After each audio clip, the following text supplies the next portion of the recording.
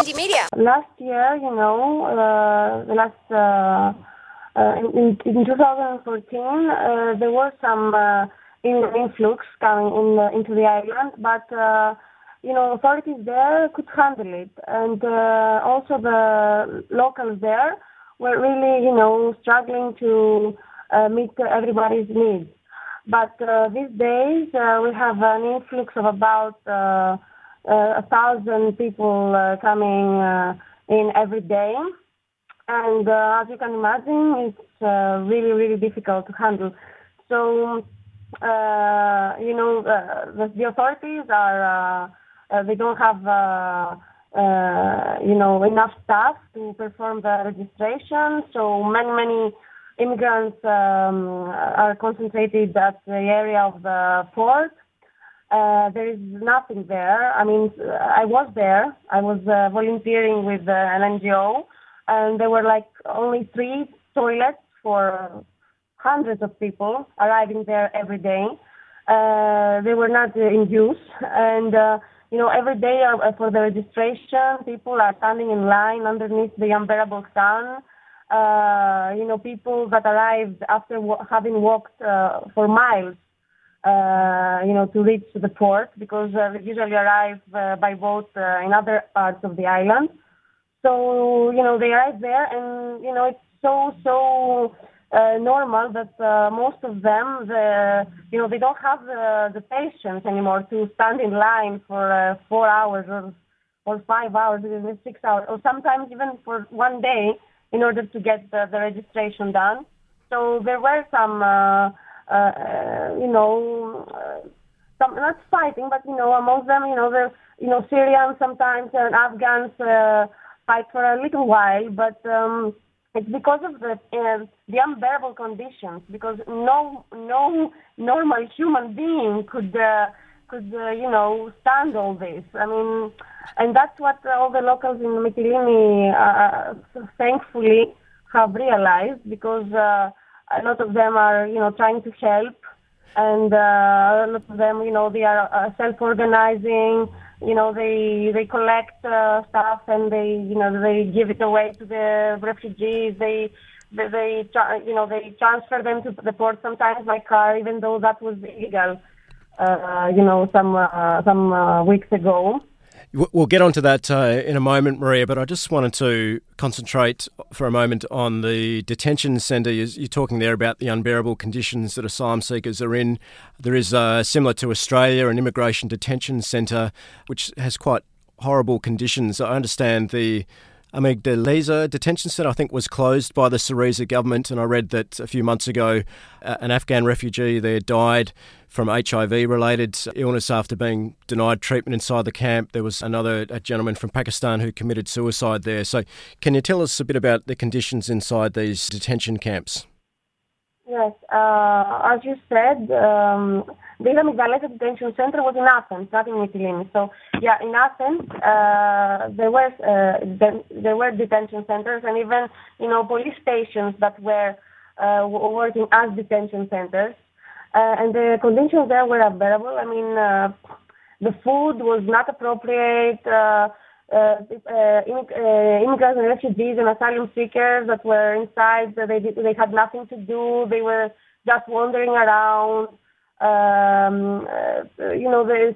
Sometimes we had even people, we had even witnesses telling us that they as they were praying, they were disturbed by the police. There was violence a lot of times. This is why it was closed. But now we have another problem. People arriving every day from Mytilene and other islands. They have nowhere to go, because there were no first reception services. And because of that, there were many Afghanis, especially because Afghanis are poorest amongst the refugees. We had many Afghanis gathering in parks or in squares, trying to find shelter, which led to lots of problems with certain areas and certain locals that they raised some xenophobic issues. So because of that, there were some initiatives that were self-organized in order to cover those refugees' needs and to help them feel welcome. And this pushed the government, and this past month they have constructed this first reception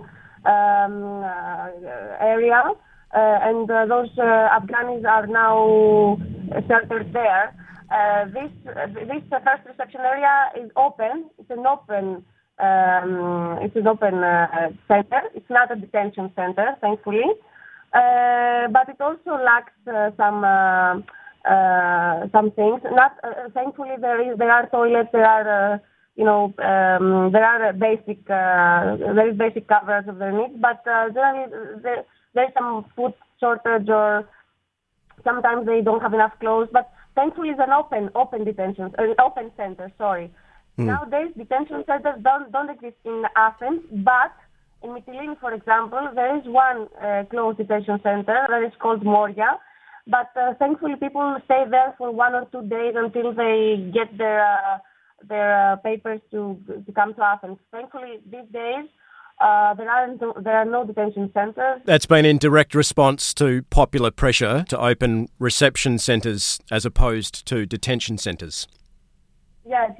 I mean, all of the not only initiatives, people, individually, they have protested, and there were a lot of groups that for years now were against those detention camps, because I have visited a lot of them in the past, and police stations, which is much worse. I mean, detention centers were at least big enough to fit, people, and each person had its own bed. But in police stations, the conditions were awful. I mean, there were like hundreds of refugees inside small cells that hadn't seen the sun for months. It was awful. I mean, but I am afraid that if the Syriza government changes, I mean, we have now elections, and if a more conservative, let's say, regime comes up, we will have a huge problem, because with New Democracy, you can see the results. They built a wall at Evros, so many people start coming by the sea. So, with a conservative regime, I'm afraid we're going to have deaths again. Yes. Can you tell us a little bit more, Maria, about the activities of this self-organised solidarity initiative for refugees? So I take it there's distribution of food, clothing, toys for kids as well. Just give us an idea of the number of people involved with that movement, and what sort of resources are being mobilised to help refugees. Yeah, at first there were a few people, that were staying close to the park that all the Afghans had gathered in Athens. But then, after posting a lot of stuff on social media and trying to, make this thing known, there was a lot of response. We were really surprised, to tell you the truth, really surprised, because many people started coming, and not only to give us, food, clothing, and money, but also to participate in this. And believe me, Greeks are not that active in general. So this was really, really good for us, and really, it gave us hope that some of them, through the Solidarity Initiative, will understand a few things, and will start being more active in the future too. Many people were coming and were talking to the refugees. This was not only about giving them something. It wasn't a kind of, like philanthropist movement, or sure. It was a solidarity movement, and it was built up with political solidarity, not charity. Yeah, exactly. There was a lot of dignity. The communication between the refugees and the solidarity people. We were going there, talking to them, they were sharing their stories. When you transfer some of them at the hospitals, because we also did that. There was no medical care for them. So sometimes we were obliged to take them to the hospitals and stay with them in hospitals and care for them. When you have experiences like that, you cannot just be a philanthropist. You go a step forward. You want to change the situation. You want to do something more radical.